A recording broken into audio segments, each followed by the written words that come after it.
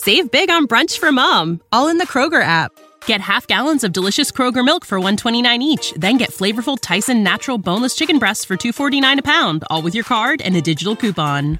Shop these deals at your local Kroger today, or tap the screen now to download the Kroger app to save big today. Kroger, fresh for everyone. Prices and product availability subject to change. Restrictions apply. See site for details.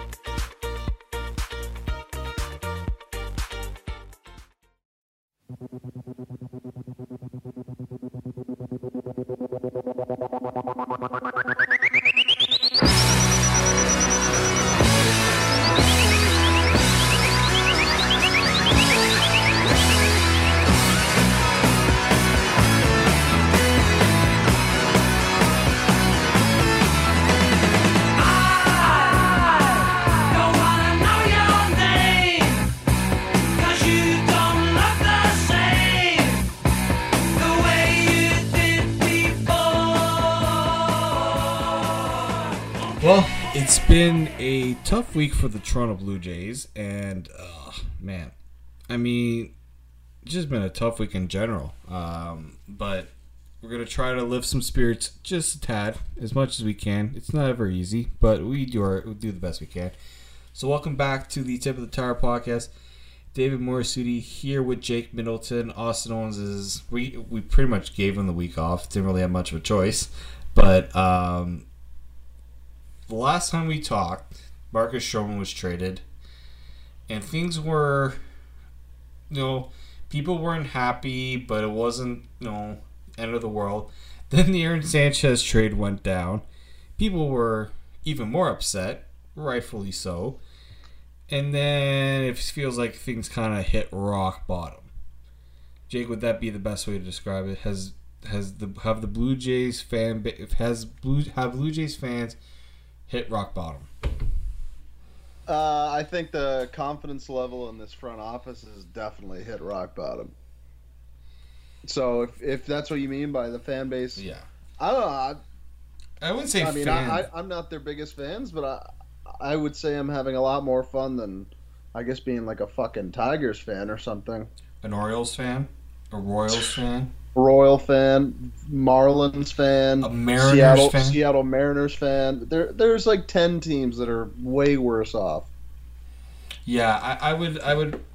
That is the thing. People are so fixated on what's wrong with their team, but in a sport like baseball where you're competing against other teams, I think the big picture part does get thrown out the window just a tad, especially here in Toronto.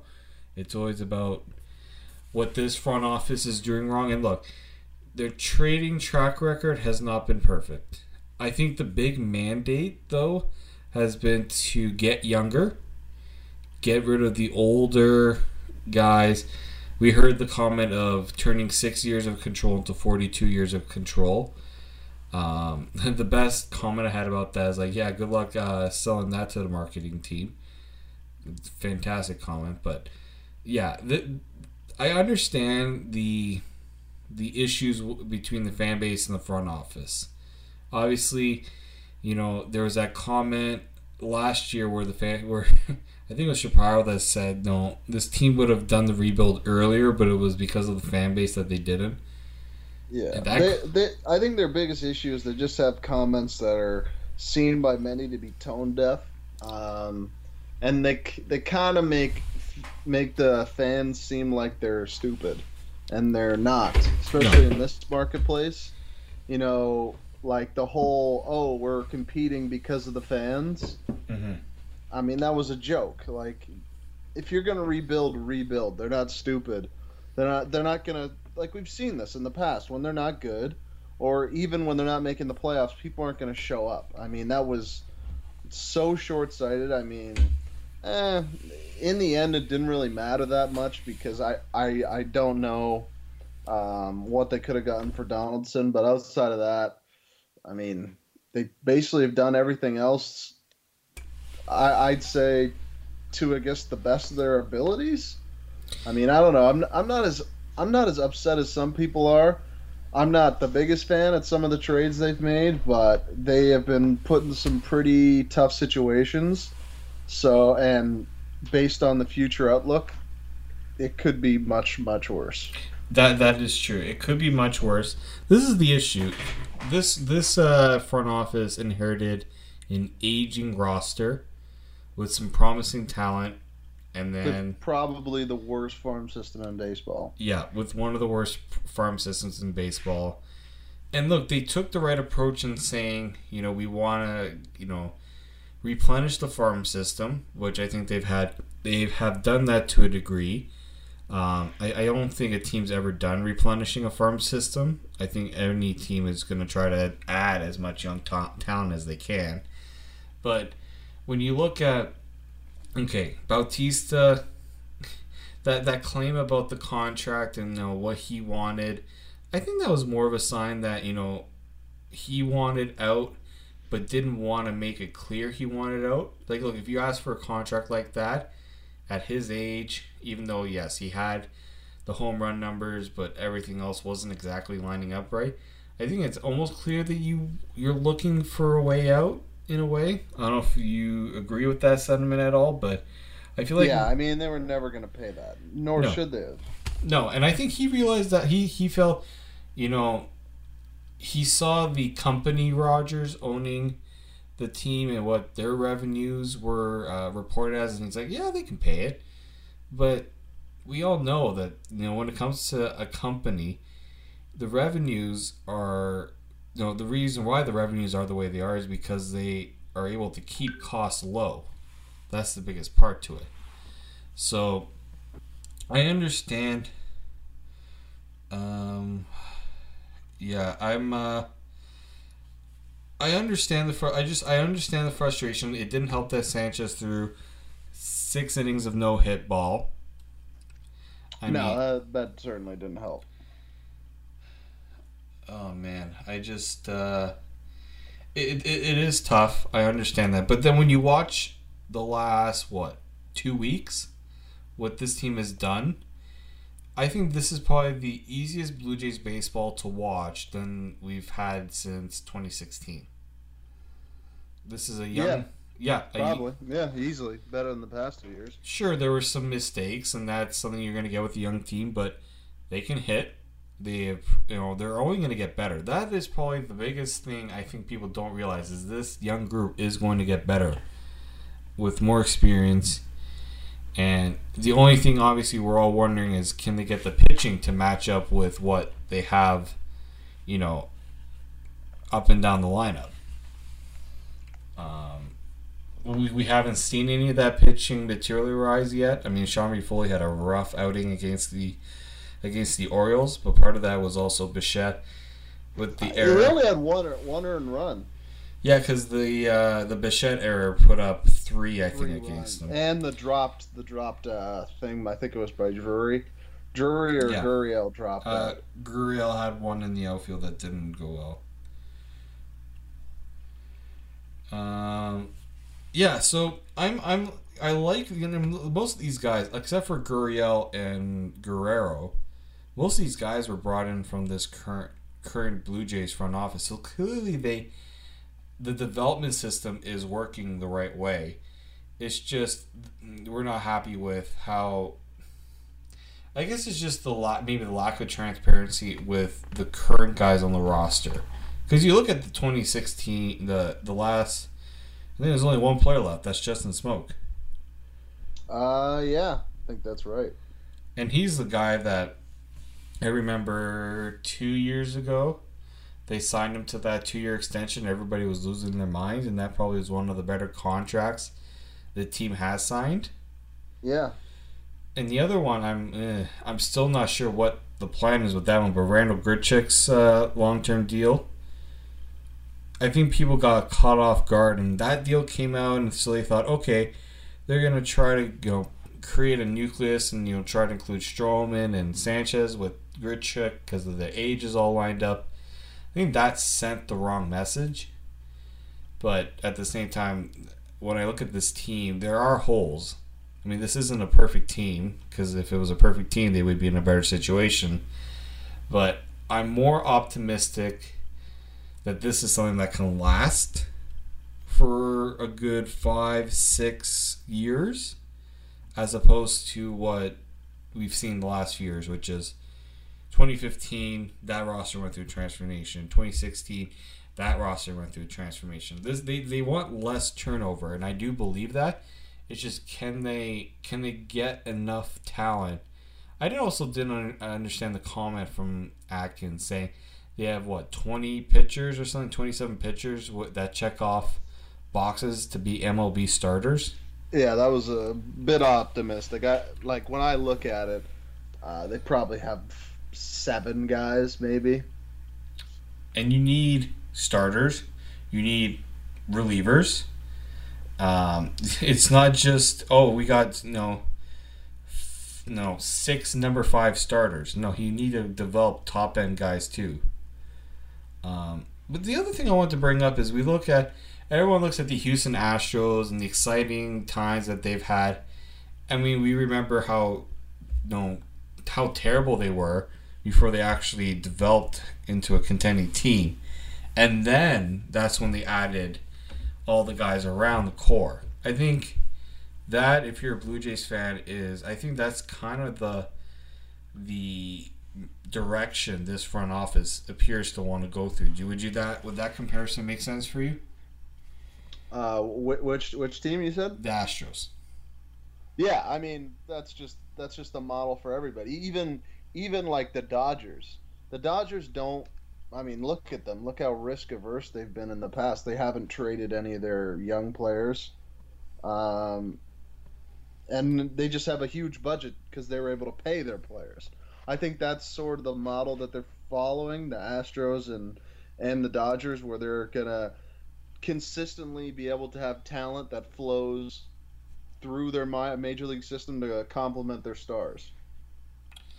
Yeah, that is the thing. And I think, they did say, eventually we are going to put in the money. It's not, they're going to have money to spend. They have a budget from the ownership to spend. It's just right now it's also tied up to players that are not playing on the team because they were making way too much money.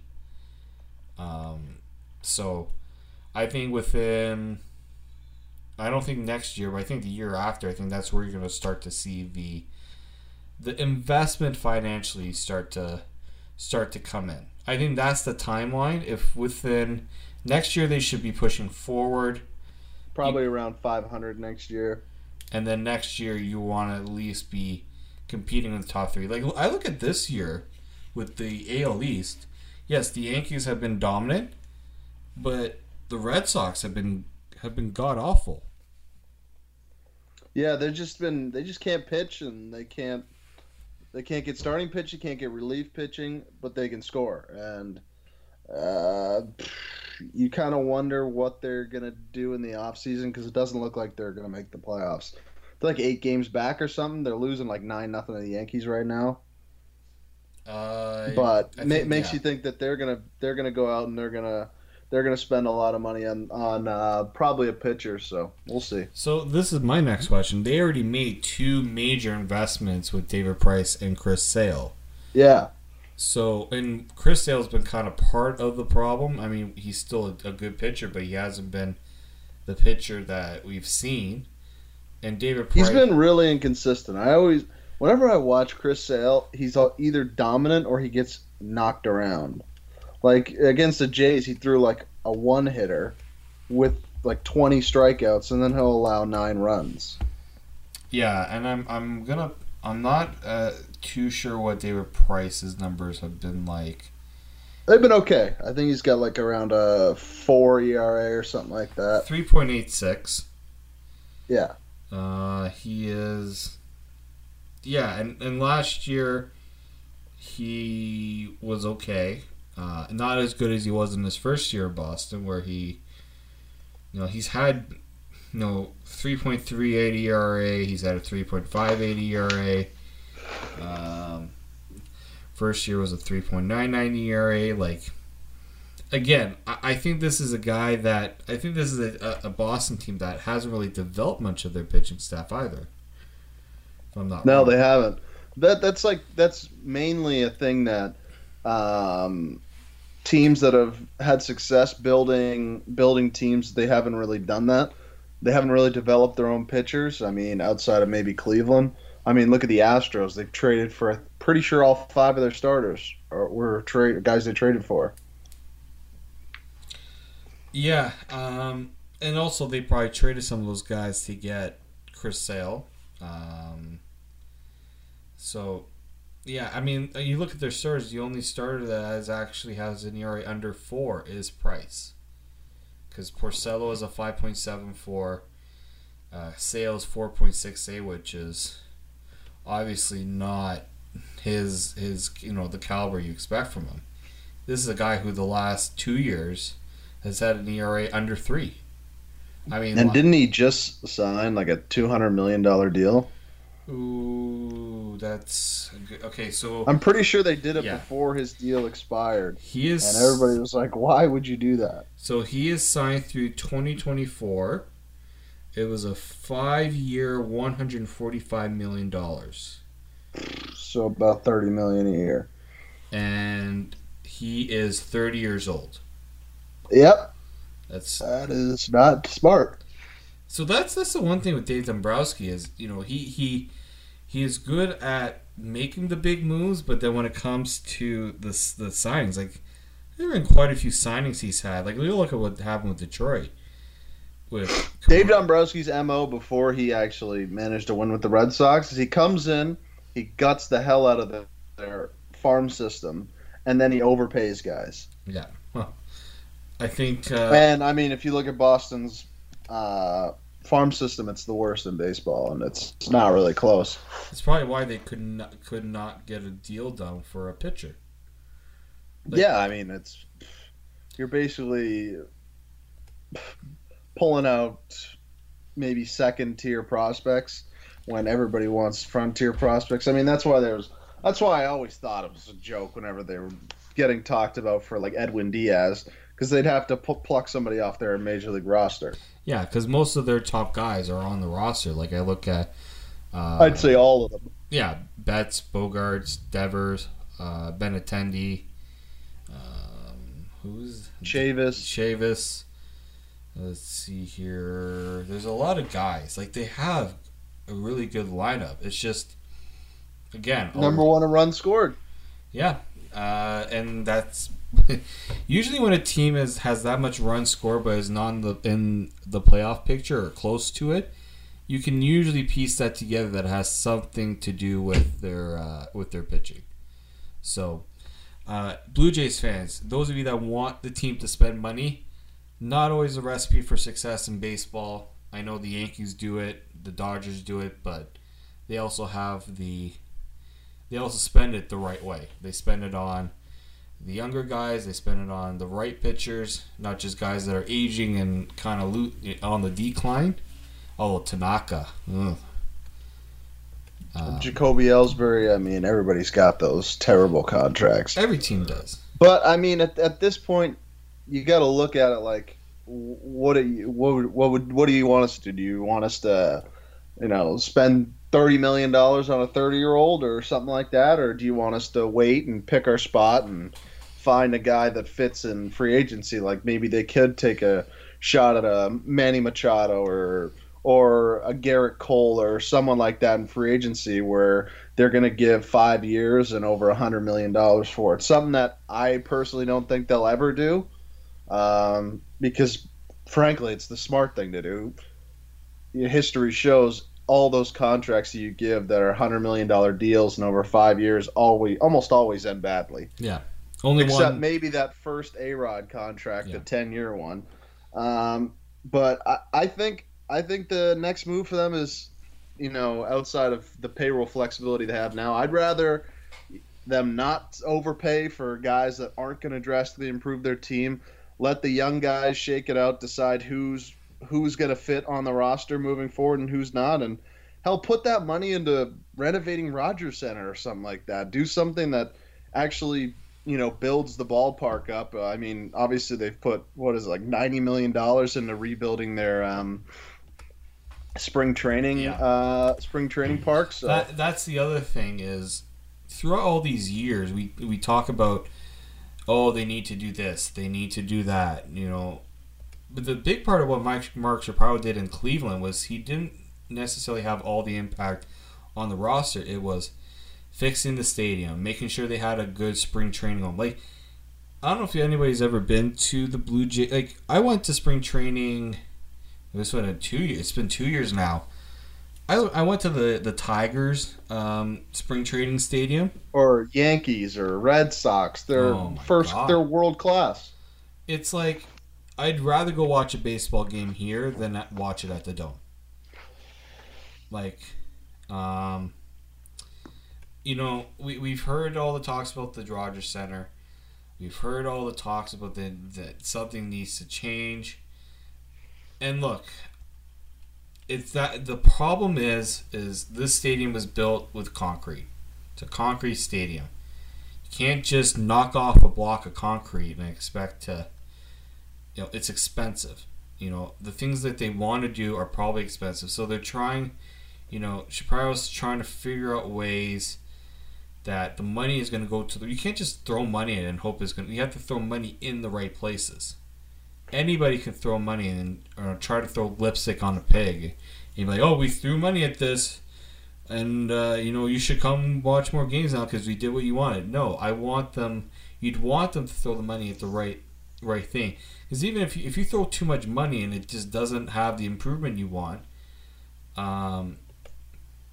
then look at other options. I know everyone's talking about them trying to build a new stadium. I don't think that's going to happen. There's no way. It's in too perfect of a place. Like, Jake, I know it's right along the water in the brewery district or distillery district or whatever the hell it's called. Right near the train station and stuff like that. They should never move out of that spot. It's way too perfect a spot.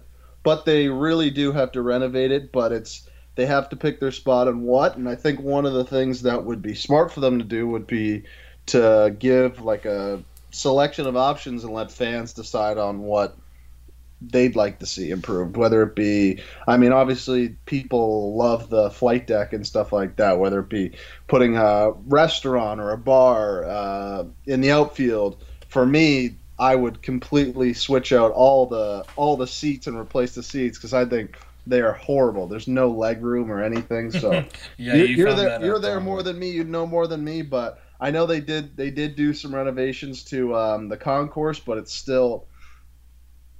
pretty hollow when you're in there. You feel like you're underground. I don't. The problem is that this facility isn't just a baseball stadium so they do concerts, so they keep that part in mind whenever they have to do the renovations. But yeah, like I look at the facade where the area where the screen is, like those seats over there, like you could have something over there, like a standing room section for fans, because fans want areas to be able to walk around or just be close to the go grab a beer, watch a game. It definitely needs some really good love. It can't just be a half-assed job. I think the seats would be a good upgrade as well. I think that's a good point. I think they wouldn't. I don't think they would mind taking out seats because they did that in Cleveland. Because look, you can take out seats and make that money back somewhere else. Well, they have to drastically improve. I'm pretty sure they've had really bad things. They've had issues with like corporate suites and stuff like that. What is Rogers Center now? Like 49,000 or something? I think it's along those lines. 48,000 is usually a sellout. Just under 40. Bring it down to 45. Yeah. Chop off 2,000 seats. What's Yankee Stadium? What's there?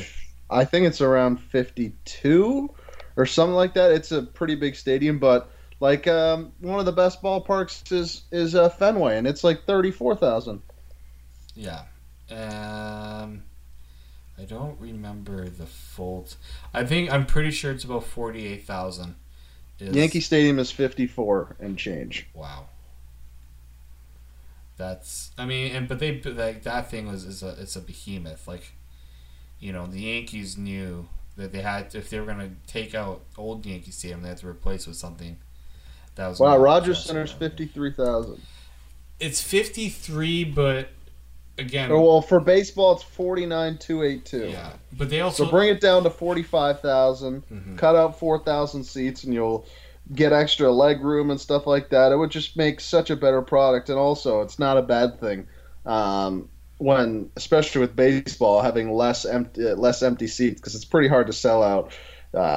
Even 42,000 seats every single night. Even bringing down to 42,000 wouldn't be a bad idea. Yeah, it honestly wouldn't be. You could definitely renovate the outfield area, because I feel like that area is kind of lifeless in a way. I don't think it has. I think it hasn't reached its total potential. They've done a couple good things with the flight deck, yeah, but they have. Yeah, they have to do more, and I mean that fucking hotel looks so stupid. I always continuously forget about that. Yeah, I think somebody had mentioned they should get rid of the hotel, but it's like, that in itself, or even change it. Like I saw a proposal where they make it like brick, so it kind of looks like an old ballpark, like they do in St. Louis. I'm pretty sure.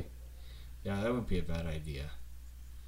Because I've been, the only other baseball park, like Major League Baseball park I've been to is Fenway Park, and then I'm just like, man, it's really tough to go watch a Jays game when you've watched a game at Fenway, because even there, it's open, you're in there in that atmosphere because everything is kind of close and tight. You've got that old school feel, but there's some modern aspects of it too. I just think the whole roof part is so stupid. I have no problem with it being slightly covered or putting covers over the stands, but it's just so impractical, and it costs way too much money. Oh, it does. It's like they did some serious maintenance because of the ice storm and the ice that pierced through the membrane. Yeah. But that was supposed to be the whole charm of the dome, revolutionary. You could have baseball in, March, and the snow wouldn't be a problem. And yet, it has been a problem lately. So, I agree that management does need to find other ways other than the baseball roster to show this is why we were brought here. We weren't just brought here to fix the roster. There were other areas that this organization needed to be fixed, and we're taking strides to get it done. And it's funny though, because we've heard the comments from fans on management, and then you hear Stroman's comments to Mark Longley of the Toronto Sun, where he basically said, like, this management group didn't offer me a contract. If they did, they're lying. And then there was the comments where he talked to other teammates, and they didn't understand why that team wasn't brought back, and there's no one left. I didn't. The only reason why I didn't like the Stroman comments is just like, it's like throwing salt on the wound. Like, he won the PR battle with management. Like, nobody is saying, yep, sayonara Marcus, nobody wants you around here anymore. Like, it wasn't like that. And I felt like it was just adding fuel to a fire that you didn't need to. It's like taking lighter fluid to a barbecue pit and just, throwing the whole bottle on top of it. Yeah, I don't know. I don't know what he thinks he's winning at this point or improving himself. It makes him look bad. He kind of just like sounds petty, and in my opinion, it's not helping his case. Certainly not. I mean, what I wouldn't do is trash ex-employers, and it would probably scare off future employers, considering he's looking for a lot of money. Mm-hmm. He's looking for a lot of money, and he wants a team.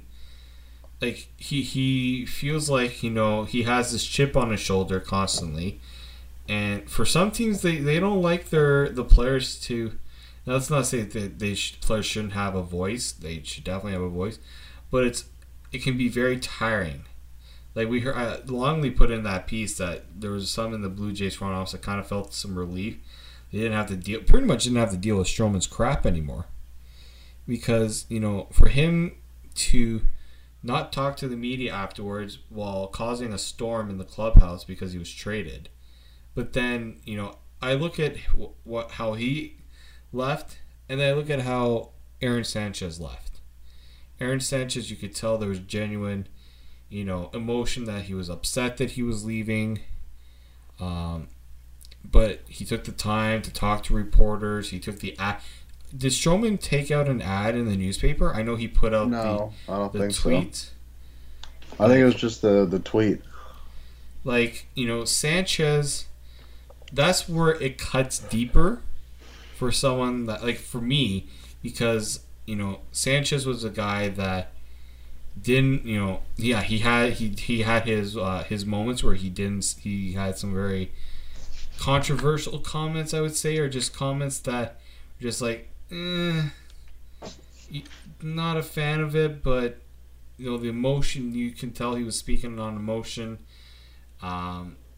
Everyone's kind of using Stroman and Sanchez as kind of like the two different extremes of how they have dealt with being traded from this team.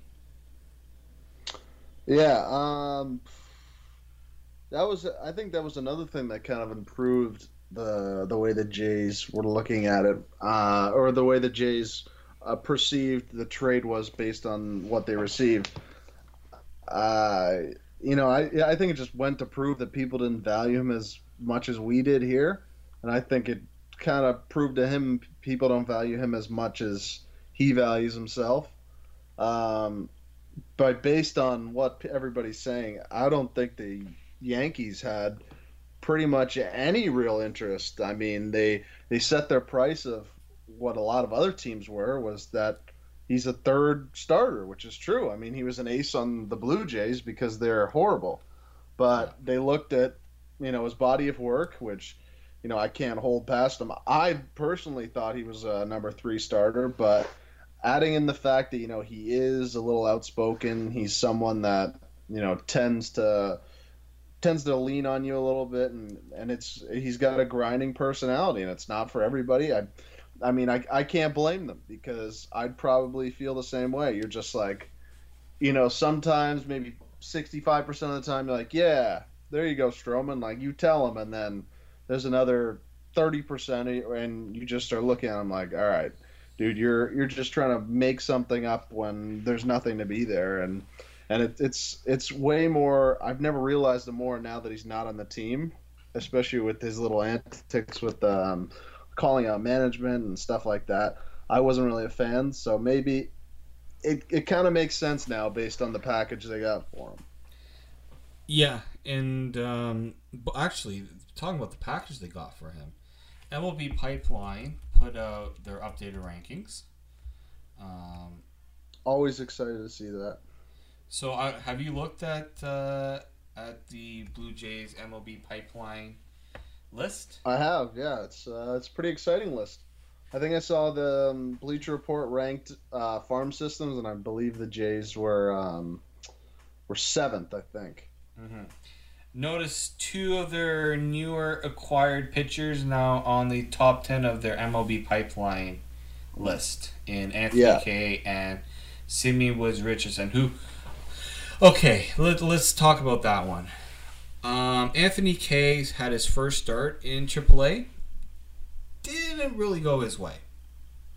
No, he had an error that cost him, I think, 3 runs. So I think he had 3 earned or 4 earned instead 4 earned on 7 runs allowed. Yeah. But I mean, based on, I didn't really get a chance to watch. It's really hard to find streams on minor league baseball. So the best I could do is kind of follow the game tracker. And he got into a lot of 2-strike counts. He really has to find an out pitch, especially in AAA, because he allows contact, but that's not a great thing when people put the ball in play. Especially nowadays, you're looking for a strikeout pitcher. Yeah, I hope they spend the next month really trying to hone down on his game. I don't even care if he gets called up in September. He might, depending on how the rest of his minor league season goes. But this is a guy who obviously will have his ups and downs the rest of the year. Going to a new team and things like that. But I also look at let's see, Buffalo. Yeah, so 4.2 innings. That's how many he went through. So 4 2/3. And then Simeon Woods Richardson was a complete opposite. He was dominant. And then things kind of went off the rails a little bit near the end there. Not walks, really. I mean, the walks were the problem. That was the issue. That was the big issue with it, which was weird. I mean, I was like trying to see how his debut went, and I was following on the game tracker, which is really similar to the MLB game tracker. Mm-hmm. He was just not getting any pitches on the outside of the zone or the bottom of the zone. And this is, I think he is the best walk to strikeout guy in all of minor league baseball. So it was kind of weird seeing him walk 4 guys in an inning. He walked 4 guys in an inning, and I think then he allowed his only hit of the whole game was like a bases clearing double, which kind of killed him. So he allowed 4 runs. But he is, if you looked, I think I sent you some of the pitch charts. Yeah, you did. And he was just painting the bottom right corner, just wasn't getting any calls. And I mean, if he continues to be able to paint it with his control, I mean, he has the stuff to be able to get out there. I was really impressed with, what I was hearing from scouts and what I've seen and in the few videos that I have, and also the fact that he's the youngest player in the minors right now, I'm pretty sure, or the youngest person drafted that's in the minors right now, and he's in high A as an 18-year-old, which is almost unheard of. I believe he's 4 years younger than the average player in it. Yeah, so I'm not too concerned about him. We are just going to take a quick break because I do have to go to the bathroom, and I don't want to have to hold it. So we are going to take a quick break, and we'll get right back to it. So I do want to talk about the other guys. All right, that's probably one of the first times I've actually taken a bathroom break during a podcast. So thank you, Jake, for being patient with me on that one. Maybe you could cut that part. I should. Friggin' headphones flew off my head. It's never happened to me before. All good. That's why podcasts are not like the radio for a couple reasons.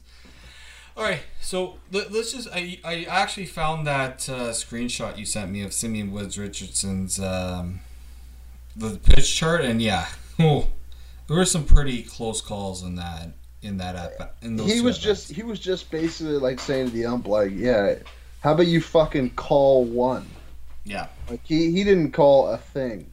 There were at least 2 pitches that should have been strikes. And then in the other at bat, I'd say 1, which makes a difference. Like, when you're behind in the count like that, you would have gotten out of the inning. Yeah. So it definitely does make a difference. I do agree on that one. Let's also talk about the guy who's probably had a harder week than Blue Jays front office, and that's Derek Fisher.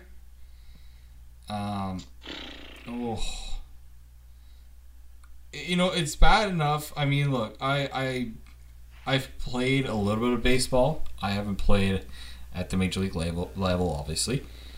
I mean, I don't know what exactly happened on that play that caused him to lose sight of the ball and let it hit him right in the face. That was bad. It was just bad that it happened on the same night that Sanchez and Biagini combined for 7 innings of no-hit baseball. I mean, he's never getting the benefit of the doubt. You just gotta hope he becomes anything. Even if he can bat .275 and get 15 homers and 60 RBIs, it's better than nothing. But yeah, he's under the gun right now. So maybe the pressure. Look, I don't think people understand that these guys deal with so much pressure. I don't think that he's probably gone comfortable yet, knowing who he was traded for. Look, prospects can't control who they've been dealt for. There are so like I'm trying to think of other deals that have been lopsided deals. Like, okay, R.A. Dickey was never going to live up to that trade because he was dealt for Noah Syndergaard. I mean, I thought he did pretty well. He was pretty good. He was like a pretty good pitcher for the Blue Jays. I mean, I think he might have won like 60 games or something like that. His first season, he won 20-6. Or no, he won 14. Never mind. He was coming off a 20-6 season. Mm-hmm. My fault. Yeah, he was really good when he came over from the Mets. Yeah, he won a Cy Young, I'm pretty sure. Yep. And then it kind of didn't. I mean, in the end, for all the people that love Alex Anthopoulos, I mean, I think we can all agree that was a horrible trade in hindsight. Trading, like, what, 4 pieces and 2 top prospects for a 38-year-old fucking knuckleballer. I mean, that was never a smart thing to do. I mean, it was do it for a guy that's 27, not 37. Yeah, and a knuckleball pitcher that hadn't pitched in the AL East. Exactly, yeah. And a knuckleball, I think what he saw was this guy eats a lot of innings. He hit, and he did. He had 200 every year except for one in Toronto. Yeah. His ERA was under 4 twice, but no. Again, Anthopoulos traded away Syndergaard, Hoffman, who was considered a top pitching prospect at that time. They were lucky. The only thing that really came out of those trade deadline trades was pretty much Matthew Boyd. Yeah. Colorado got nothing out of it. Detroit only got Boyd. That's about it. And then everything else was just garbage. Like that, I think it was the 2014 season, if I'm not wrong. I'm just trying to remember. No, 2015 season. Okay. Yeah. Well, the 2014 season was the first when they made that big Marlins trade. I don't know if you remember. Yeah, that was awful. And then 2015 was the year they made it to the playoffs. I'm going to look at this. I'm trying to figure out Alex Anthopoulos' track record with trades. Because he was all right. He had a bunch of really big wins and a couple of losses, too. So... Like, he won, some of the ones he won were trading away Vernon Wells. I don't know how the fuck he did that. Getting Josh Donaldson was a big win. I mean, that trade will go down as probably one of the best in Blue Jays history. Yeah, if not, I mean, the Alomar one is the top, but this one was probably second on that list. Let's see. I'm trying to find. Baseball Reference is not very good at. It doesn't have like a filter. It just lists every transaction. Let's see. Probably trading away Holiday wasn't the best. Yeah, the Holiday trade. I think that was Alex trying to do right by Holiday. I mean, the thing is, at the time, all those prospects were pretty high up. They just all busted. Yeah. No, that was the thing. I mean, okay, here we go. I think we're in business now. Okay. So, I think he took over in 2012. That's when I thought. No, it was earlier than that. 2010? I think it was 2008, I believe. Let's see. I'm just trying to find. Yeah, that probably makes a little more sense because I haven't even hit the Holiday trade yet. Because Holiday was here we go. So we'll start with 2009. I think that's a good. Oh no, we'll start in 2008. Jose Bautista acquired for player to be named later in August 21st, 2008. Yeah, then he also got Edwin Encarnacion for Scott Rowland. I don't know. That was pretty good trade. And the Blue Jays got cash. Yeah. In that one.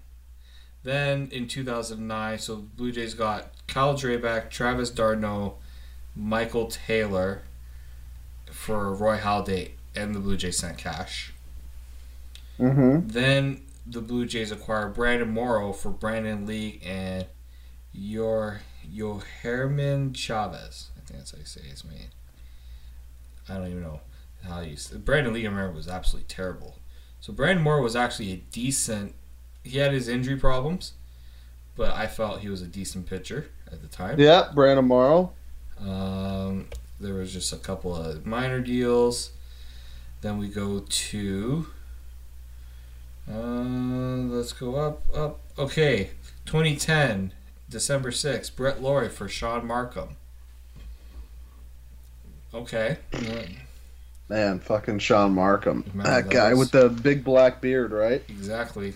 The long black hair, it's like the greasy black hair. I think that's how you would. Yeah. Then Vernon Wells to the Angels for Juan Rivera and Mike Napoli, who then was traded 4 days later for Frank Francisco and cash to the Rangers. And then, he had some smaller deals. Hey, look, Edwin Jackson. 2011. Okay, here we go. 2011. This is kind of where he was trying to make some, like Sergio Santos was a trade that they made. Like, they were trying for smaller deals, weren't really getting much. And then, let's see here. Oh, I don't know if you remember when they traded Jay Happ. When they traded for Jay Happ from Houston. Man, you look at some of these. Was that like the Anthony Ghost trade or something? No, He made a lot of weird trades. Anthony Ghost was, I think, the year before that. Remember Steve Delabar? Yeah, the side hander. Yeah, he was like the math teacher, the high school teacher that turned into a reliever, and then went to the All-Star game. Him and he went to St. Louis. The left hand, Brett Cecil. Oh, Brett Cecil. I remember that season. We all thought, the Blues are turning a corner. Then in 2012, so this is so the Blue Jays again missed the playoffs. 2012, November, he makes this trade. So bear with me, it's a long trade. The Blue Jays got cash, Emilio Bonifacio, John Buck, Jose Reyes, Josh Johnson, and Mark Burley. I remember they got a lot of money taken in. And then they traded to the Marlins. Hechavarria?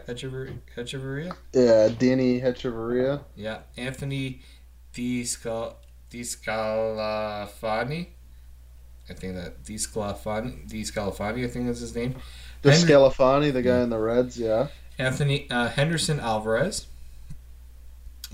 Jake Marisnick, thank you. Jeff Mathis. Justin Nicolino, who was supposed to be they're a really good prospect at that time for them, and Yunel Escobar. The guy who wrote I hate gay people or something and I black. Something, yeah, really something stupid. Very questionable. Then, a month later, or just under a month later, the Blue Jays got Josh Tolley, Mike Nikias. No, I'd say that name.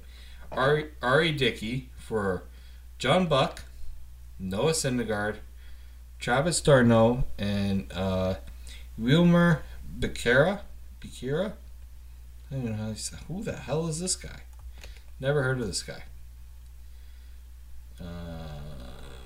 Okay, this guy's not even in their system, so that tells you, I think, all I need to know. Again, so Double A made these trades. I remember, they didn't do well. That was a big kind of smack in the face because the Blue Jays were supposed to be the team on the rise. It was all that hype.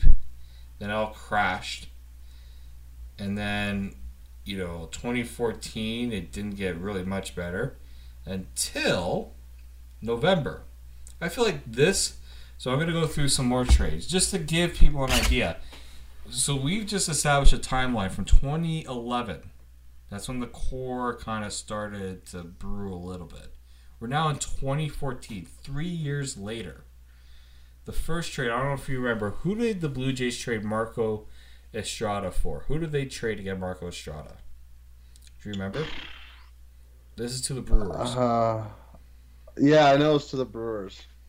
I'll give you a hint. It was an infielder. Infielder. What position was it? First base. He Was grew it a Shea Hildebrand or something like that? No, he's the one that grew the stupidest beard after he was traded. Was it Travis Snyder or something? No, he was traded. He was sent. He was in Pittsburgh. I think he was in the Bautista or something, or he went to. No, sorry, he wasn't traded in the Bautista. He was sent over eventually to the Pirates. No, Adam Lind. Oh, right, Adam Lind.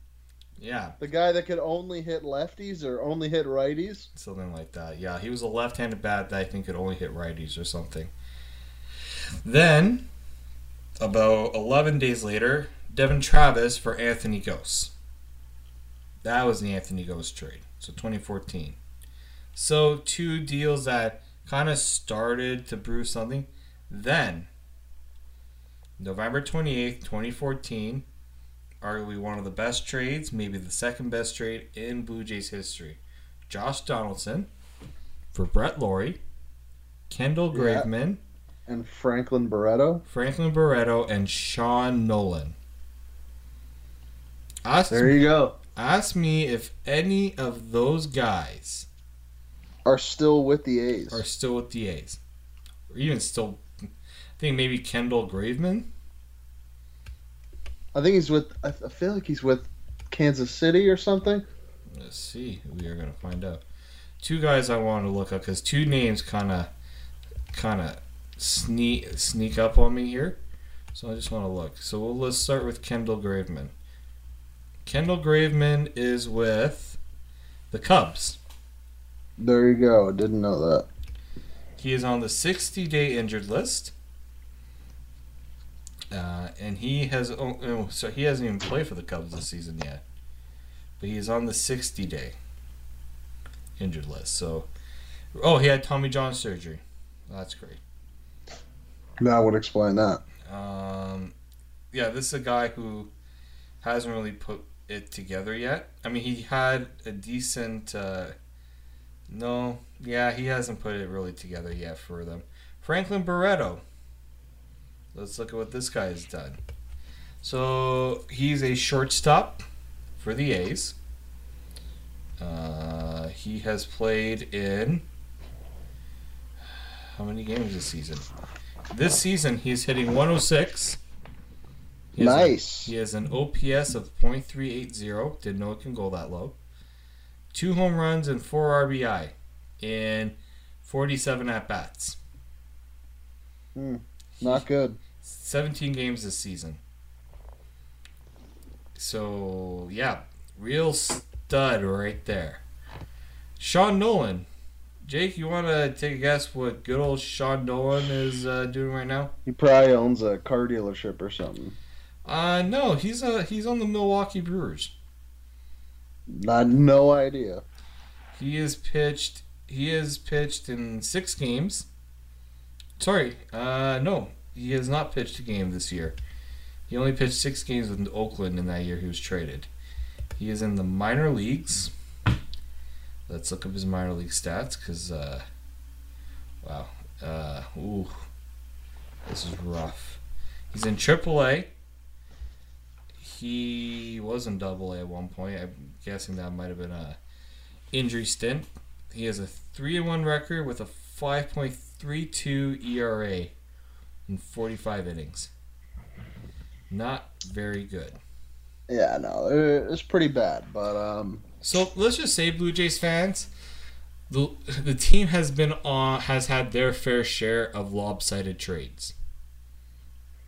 So you know. Yeah, but I think the main thing that people have had an issue with is how many of this front office. How many have they won? Yeah, and the answer is probably 0.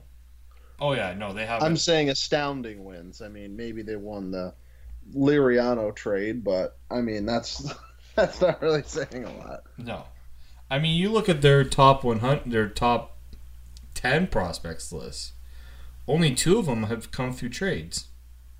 Yeah, and they're the 2 that were acquired. Yeah. So I think this front office is trying to develop a winning team in a way that's more sustainable, because maybe they feel they have a better way of developing and evaluating their own talent than others, which kind of sucks because you expect as a front office to have guys that can evaluate other teams' talent for you. So that's the part that annoys me a little bit, is that these trades we've made and how unpopular they've looked in the public eye. So that's the part that's not very good. But the one thing I do appreciate. I mean, you see a guy like Reese McGuire. He was acquired in the Liriano trade. He comes up. He gets his first 4 games in the majors. Late game situation, could have been taken out of the game. Charlie Montoya let him go up the bat. He hits the game-tying home run. Yeah.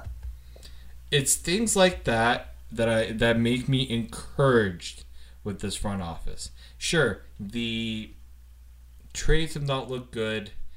You want to have a front office that doesn't look like they're going to get taken advantage on trades. I get that. But I also appreciate what they also have been able to do with their own talent, because I think that's where you really have to really hit a lot, especially when you're a team with the Jays who are going to have high draft picks. They had a high one a half decent one this year, and probably even a better one. Although the last their winning streak didn't exactly help in that matter. I know, Jake, you're a big tank guy. Not really a big tank guy. I mean, I don't want them to be like the fucking Tigers. Oh yeah. I think it would be better for them to lose than it would be to win a bunch of games. But it kind of looks like they're gonna be picking in that 4-5 range anyway. So at this point, I'm not. I'd change my stance on it. I'd say that if they lose, I'm not disappointed, as long as they have positive results from their young players, and based on what's happened over the past couple weeks, that looks dead on accurate. I mean, they shouldn't have lost today. They shouldn't have lost yesterday. No. I mean, they out-hit them. They lost today because they had some pretty crappy fielding. They had some pretty crappy fielding that cost them a couple runs. And yesterday they allowed 1 hit, and it happened to be with 2 men on, and it was a big 3-run homer. But no, I've actually had a pretty good time watching this team play, because every at bat, well, I'd say maybe 5 or 6 of the 9 at bats are fun to watch. And I mean, the pitching is a work in progress, but as long as they've identified that some guys actually have the stuff and to be able to be major league pitchers, it's all I really care about. It's all about evaluating for in the future. So just to give you an update, luckily, because they didn't sweep the Orioles, they allowed the Orioles to gain a little ground on them in the standings so that they wouldn't go too far ahead, as that would not. But the Blue Jays right now, you want to see how bad these standings are? Holy smokes. All right, MLB standings. We know the Tigers are the worst team, 32 wins. I think they've won like 6 games in 2 months. I'm not even kidding. They are. I thought the. They're Orioles the worst team Them and the Orioles last year might be the worst teams I've ever seen in my life. Wow. So Detroit, bottom of the barrel.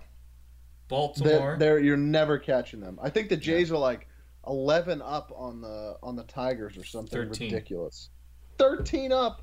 That's ridiculous. Baltimore is 6 games up with 38 wins. Then it is the Kansas City Royals, who are... Yeah, you're not catching them either. I think the only ones you have a shot at being better than are Miami and the Mariners. The Mariners are 2 games up. but they are horrible.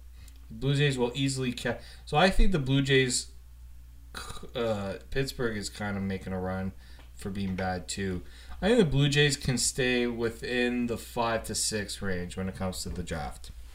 I think the thing that I was talking about with other people about is the big variance in bonus money.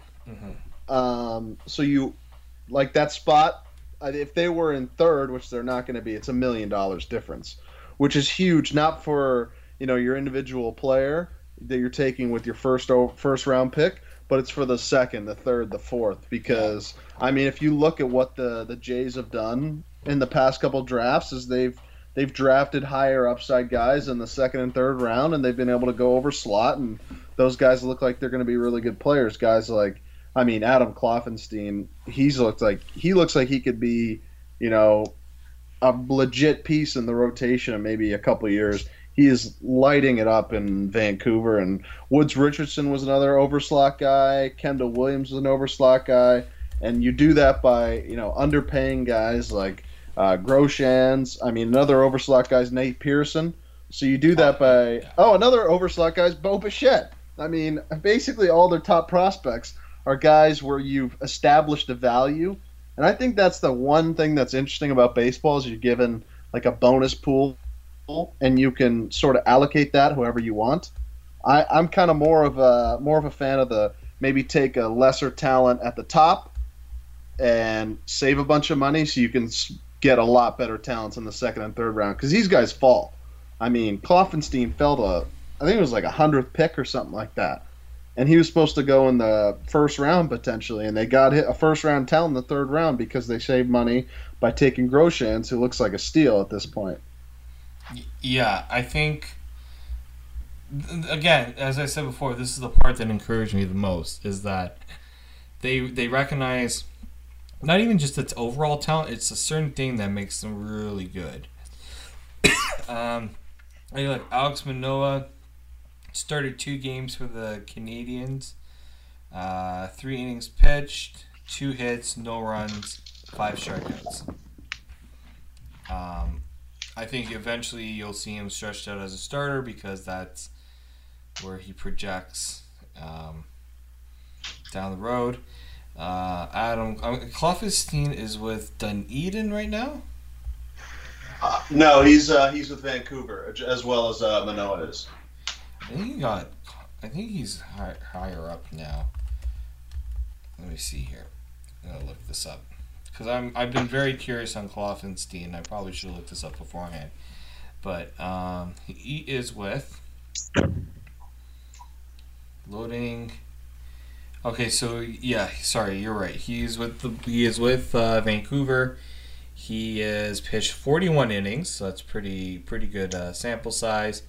He has held batters to 2.40 ERA, and they're hitting .196. Yeah, he's really settled in. I mean, that's the thing with these high school kids is mainly they don't really pitch once they're drafted. I mean, if you look at guys like Kloffenstein didn't pitch at all last year. This is his first real time pitching. And same with Kendall Williams. He probably won't pitch a lot, but he'll be in Vancouver next year, much like Kloffenstein is this year. But, I mean, if you look at guys like Kloffenstein, Paradino, Woods Richardson, Manoah, those guys could all be in Dunedin next year. Well, the one thing, too, about Kloffenstein is as each start, he's ramping up the pitch count. Yeah, and the innings. I mean, that's like with all these guys. They're just trying to stretch them out so they can pitch longer.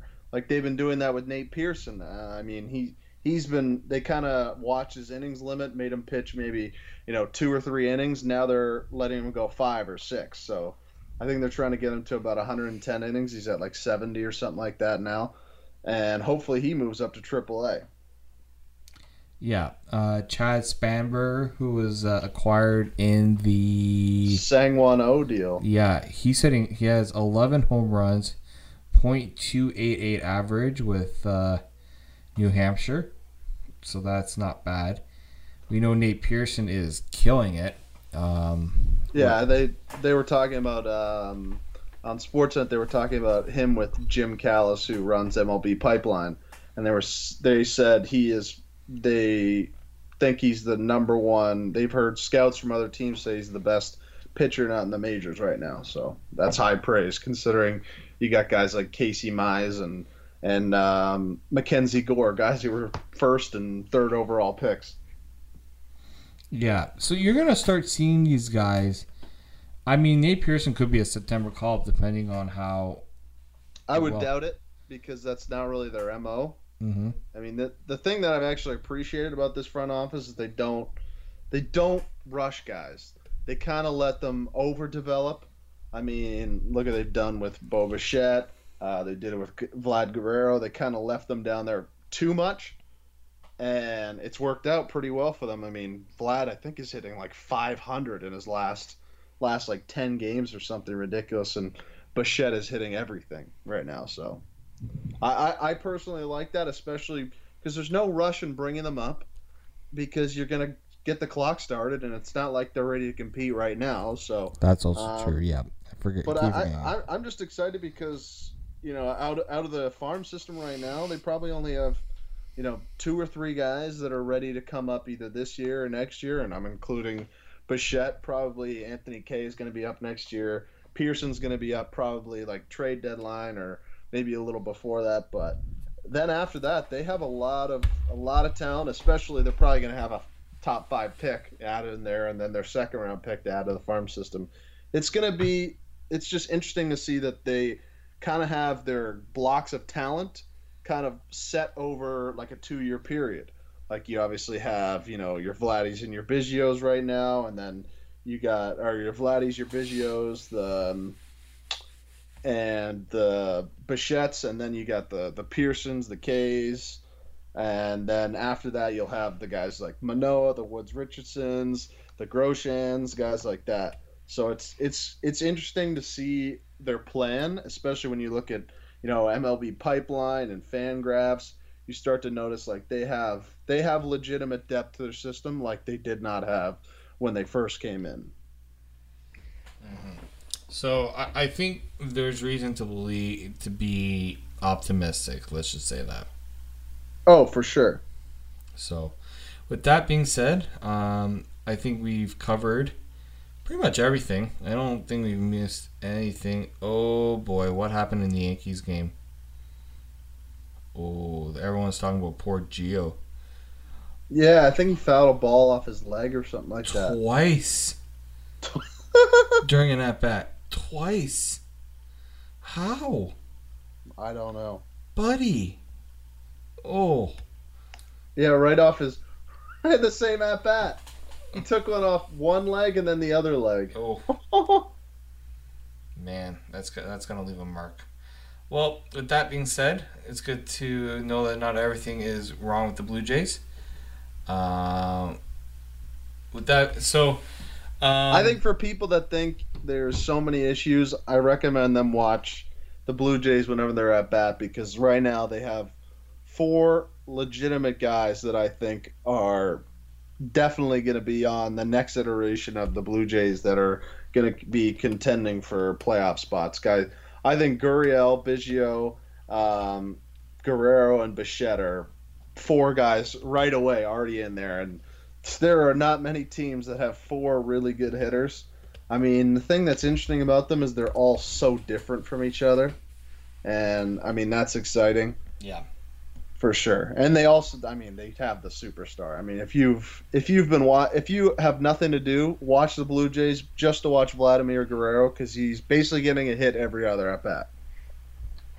Right. Yeah, exactly. He's had the opposite effect that usually happens after a home run derby. So I think that home run derby definitely brought up his confidence in a big way. So I think that's an encouraging sign as well. And hopefully this isn't a lot. I mean, he's going to be in more home run derbies. He should be a lot. I hope not. No? I hope not. I hope he just keeps hitting for us. Oh, sure. I mean, but it'd be good if he hits as a part of the Blue Jays. So, with that being said, I want to Thank you guys for listening to this edition of the Tip of the Tower podcast. We will definitely have more. We might be doing a a Leafs podcast, because there are a couple of things I want to get off my chest, and if we have enough time, we'll do that. But we're going to make that into a separate podcast, so make sure you look at where you subscribe to your podcast so you can get that one, and we will definitely have more Jay stuff. We'll probably give it a little time because we want to see how this core is doing and where they progress, and we will go from there. This is the story of the one. As head of maintenance at a concert hall, he knows the show must always go on. That's why he works behind the scenes, ensuring every light is working, the HVAC is humming, and his facility shines. With Grainger's supplies and solutions for every challenge he faces, plus 24/7 customer support, his venue never misses a beat. Call quickgrainger.com or just stop by. Grainger, for the ones who get it done.